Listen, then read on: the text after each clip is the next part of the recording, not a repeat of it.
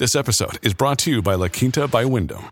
Your work can take you all over the place, like Texas. You've never been, but it's going to be great because you're staying at La Quinta by Wyndham. Their free Bright Side breakfast will give you energy for the day ahead. And after, you can unwind using their free high-speed Wi-Fi. Tonight, La Quinta. Tomorrow, you shine.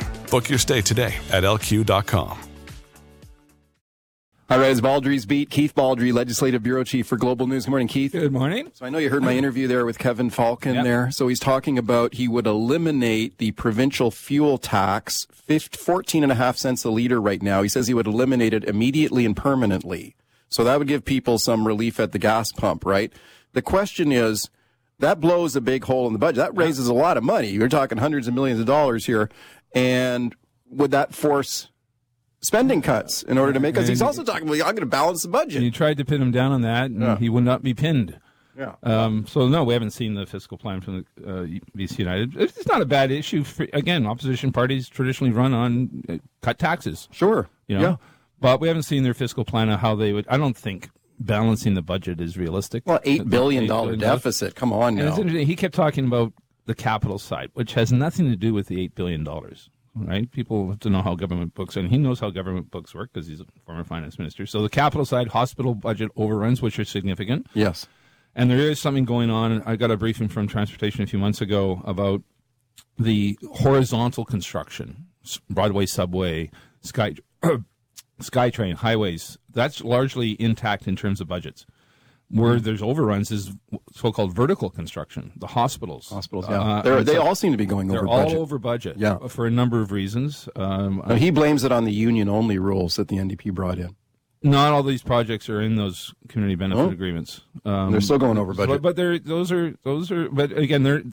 apply to Patello Bridge, for example, and that's not over budget. So something seems to be going on in the construction sector, which has led to these budget overruns. But I found it interesting. Again, as we get closer to the election, the opposition parties, just like the government, have to present their fiscal platforms. So it's one thing to say get rid of the $800 million worth of tax revenue. Another thing, how does that fit into the overall plan? Hard to see how a budget gets balanced right now. Yeah, revenues just aren't strong enough. And he didn't say. In fairness to him, he didn't say when he would balance the budget. No, I don't think they're going to present a plan to balance the budget. No, I don't think you can. It's unrealistic to expect them to do that, but I think they will poke some definite holes in the government spending. Well, I mean, this is going to be the debate because the government is going to say, okay, you're promising all these tax cuts, you're kissing off all this revenue, you'll have to cut spending. And I put that to him. Let's listen to what he had to say here. So here's Falcon. I put it to him. You'll have to cut spending here if you forego all this revenue. Here's what he said. So what you have to do, like when I was back in the business world, you have to tie spending to outcomes. You hold people responsible for those outcomes. You set key performance indicators to make sure that people are being held accountable for the results. And then you make sure you're driving good results. Okay. I'm not sure what that means. But again, we'll see what their fiscal... I guess he means stop wasting money. Yeah, well, I remember even Mike Harcourt back in the NDP said, we'll just stop government waste. As if there's some vast amounts of government waste that's lying around that you can sweep up and get rid of. That's basically all politicians engage in that type of rhetoric, and they can never quantify exactly what we're talking about here. But I do note they do seem to be indicating reducing the size of the civil service, which presumably means layoffs. Yep. But again, given the state of the provincial finances, it's hard to see how anyone comes in with a balanced budget plan. No, not with an $8 billion deficit. Let's talk about the other opposition figure here, looming large, John Rustad, the Conservative leader. This is really interesting. So yesterday, Global, we do a full-on story on John Rustad appearing at a Surrey school, calling for an end of Surrey portables and larger classroom sizes. Yes. It seemed to completely freak out the BC United folks. So I get texts from BC United people saying, this is ridiculous what Rustad's proposing. So they're reacting to Rustad in a way that normally you would think they just ignore him. But they were over the top. I get a phone call from a very prominent former BC Liberal person at 5:45 saying, what are you guys doing? Rustad's proposal. Why are you covering Rustad? Rustad's proposal is ridiculous. And we ran a story that did poke holes in his proposal. But the fact that we actually covered John Rustad on the flagship news hour seemed to really upset or concern BC United, who I think are really concerned about, and we talked about this before, Rustad is dragging them onto his turf, not the other way around. Yeah. And he seems to be having the momentum out there. And yesterday another BC United MLA declared for health reasons that he's not running for re-election. That raises to 10 the number of sitting MLAs not seeking re-election. That removes the incumbency advantage, which is desperately needed by a party that's at 17% in the polls. Yeah. You lose that incumbent advantage, you basically lose the seat. Yeah. Especially with this Conservative Party surging, and that's why he's getting the coverage. I mean, Global's covering it. All the newsrooms are covering it. And Falcon is pointing out, it's just like 2013. No, it's not. In 2013, the BC Liberals were, sure, the Conservatives were like 20% in the polls, but the BC Liberals were at 40%, 42%. Yeah. That's not the case right now. BC United, which no one really seems to know what it is below 20%. Well, Rustad's getting attention, and yesterday in Surrey, this announcement that he made around schools and portables in Surrey, he said the answer is to enlarge class sizes, okay? So then you wouldn't need portables. Wow. Not sure many people support that. Well, let's listen to that. So here's what Rustad is defending: larger class sizes in Surrey to reduce the need for portables. It's something we can do right away. It isn't a cost associated with it.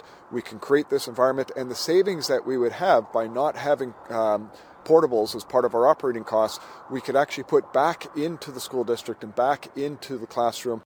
Okay, Global News also spoke to the teachers' union about this idea and large class sizes here in Surrey. Here is Lizanne Foster, Surrey Teachers Association.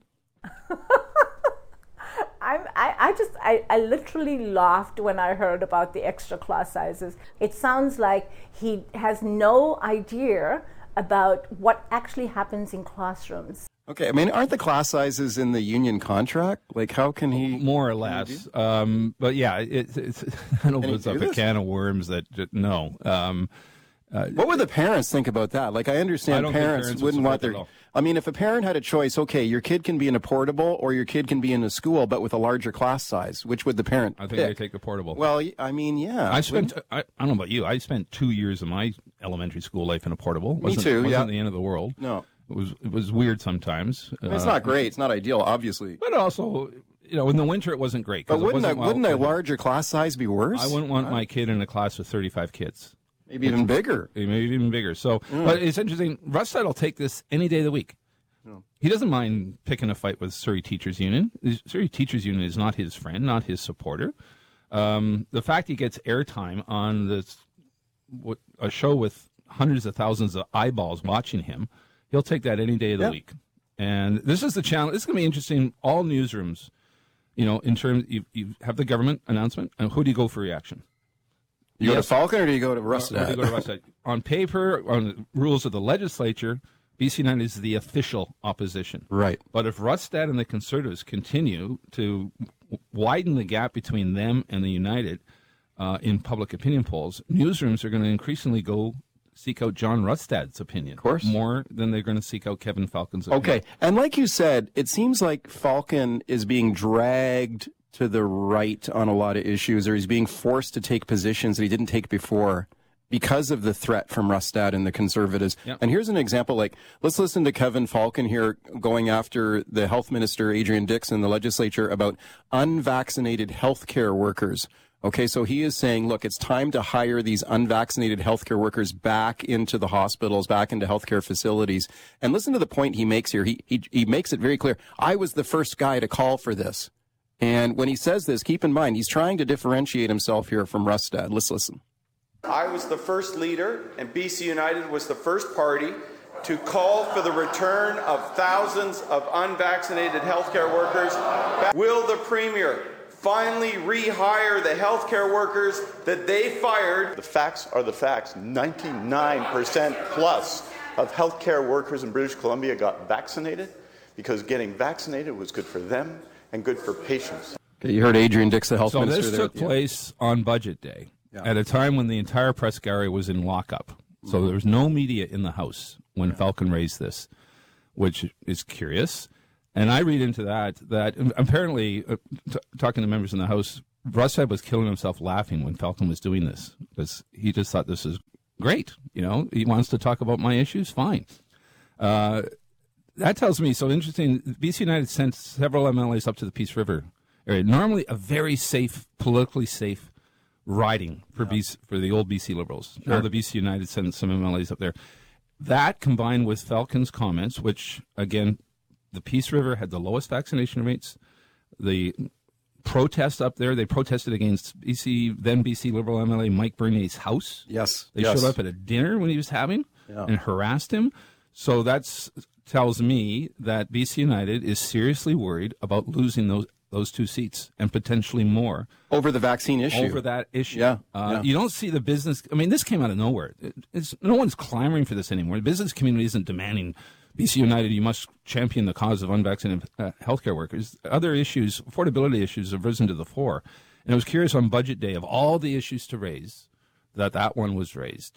And again, tells me they're worried. He's clearly trying to stake out some very clear ground on the issue because he feels like he's worried about getting outflanked on it by Rustad. Being outflanked on that. He was worried about being outflanked by Rustad on the Land Act changes. Yes. That Rustad seemed to be, that was his turf, and BC United was starting to move on it.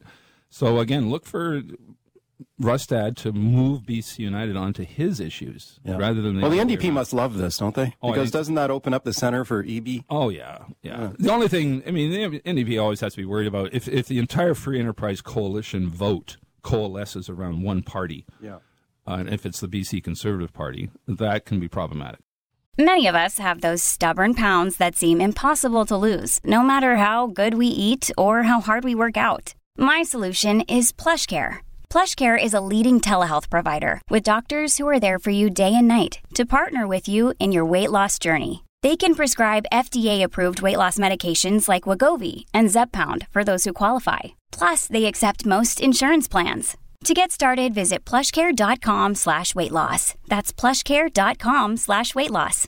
At Evernorth Health Services, we believe costs shouldn't get in the way of life-changing care, and we're doing everything in our power to make it possible. Behavioral health solutions that also keep your projections at their best? It's possible. Pharmacy benefits that benefit your bottom line? It's possible. Complex specialty care that cares about your ROI? It's possible. Because we're already doing it. All while saving businesses billions. That's Wonder made possible. Learn more at evernorth.com/wonder. Phone line's open. 604-280-9898 is the number to call. Star 9898 on your cell. Just to touch back on some of the things that Falcon has been saying about the Conservatives and his comparator to it with what was the year when the Conservatives were doing well in the polls and then they collapsed? 2013. Yeah, 2013. So that was when the BC Conservative Party was actually polling really well. Yeah, John Cummins. But then it all went away. It all disappeared. He even got into the debate, leaders' debate. Yes. But at that time, you had the Liberals were the government and had been the government for a dozen years. Yeah. So there was that. Also, they were still tracking at 40%. Yeah, they were still ahead. They're still ahead. Now ahead. They're behind. Now they're way behind. Yeah. And the BC Conservatives are in solid second place. Yeah, for sure. Joan in Coquitlam. Hi, Joan. Go ahead. Hi there. I listen all the time to you guys and listen to this whole thing with Surrey. I grew up in Surrey. I am now 69 years old. I started school in grade 1 when there was no kindergarten, on shift in grade 1, walked 3 miles in the rain and the snow, and again in high school, 2 years in high school. Nothing has changed in Surrey. It's been like this forever. They continue to underfund the schools in Surrey. Yeah. And I'm talking like 60 years ago. When I started school, over 60 years ago, and again in high school. Mind you, my 2 kids have gone through school in Surrey, and they were never on shift. So interesting. Okay. Yeah. Joan, thank you for that. Thank you for that. I believe you walked 3 miles to school because I remember growing up, Surrey was literally all farms. Yeah. There wasn't really any town center in Surrey. It was a very rural municipality. Now it's going to become the number 1 municipality in terms of population. You know, EB was asked the other day about the shortage of schools in Surrey and the overcrowding and the portables, and he said, "Look, we spent a ton of money on schools in Surrey. The problem is that the population has grown faster than we thought it would. Can't keep up." Yeah, he said we didn't see the projected population. I guess he's pointing the finger at the feds on immigration on that point. Yeah, too. so we're getting 150,000 people move to BC every year for the last few years, roughly, and 90% of those, according to statistics, settle in 3 areas. One is, well, the big one is Metro Vancouver, and within Metro Vancouver, the biggest is Surrey. Sure. That attracts the most immigration. Then the other 2 areas are the Okanagan, central Okanagan, like Kelowna, and the capital region here. But Metro Vancouver dwarfs the other 2, and Surrey is the biggest magnet within that geographical area. Carol in Vancouver. Hi, Carol. Oh, hi, Mike. Thank you for having me. And I just have a comment about the healthcare and vaccination.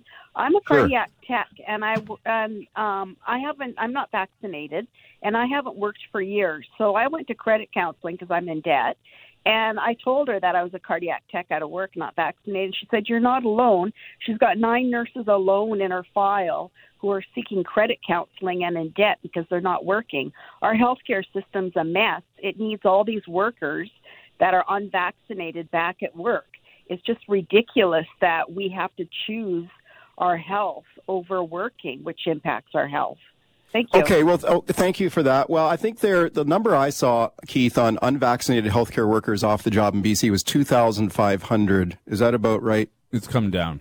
Okay. I understand. So it's a little below 2,000. You're less than 2% of the workforce, right? So this is what the government is saying. Way less. There's 135,000 healthcare workers. So the government is saying this has not had a big impact, but at a time, as the caller points out, at a time when we need all hands on deck, and BC is the only province left now that still has this vaccine mandate for healthcare workers. 30 seconds. That's the way it is.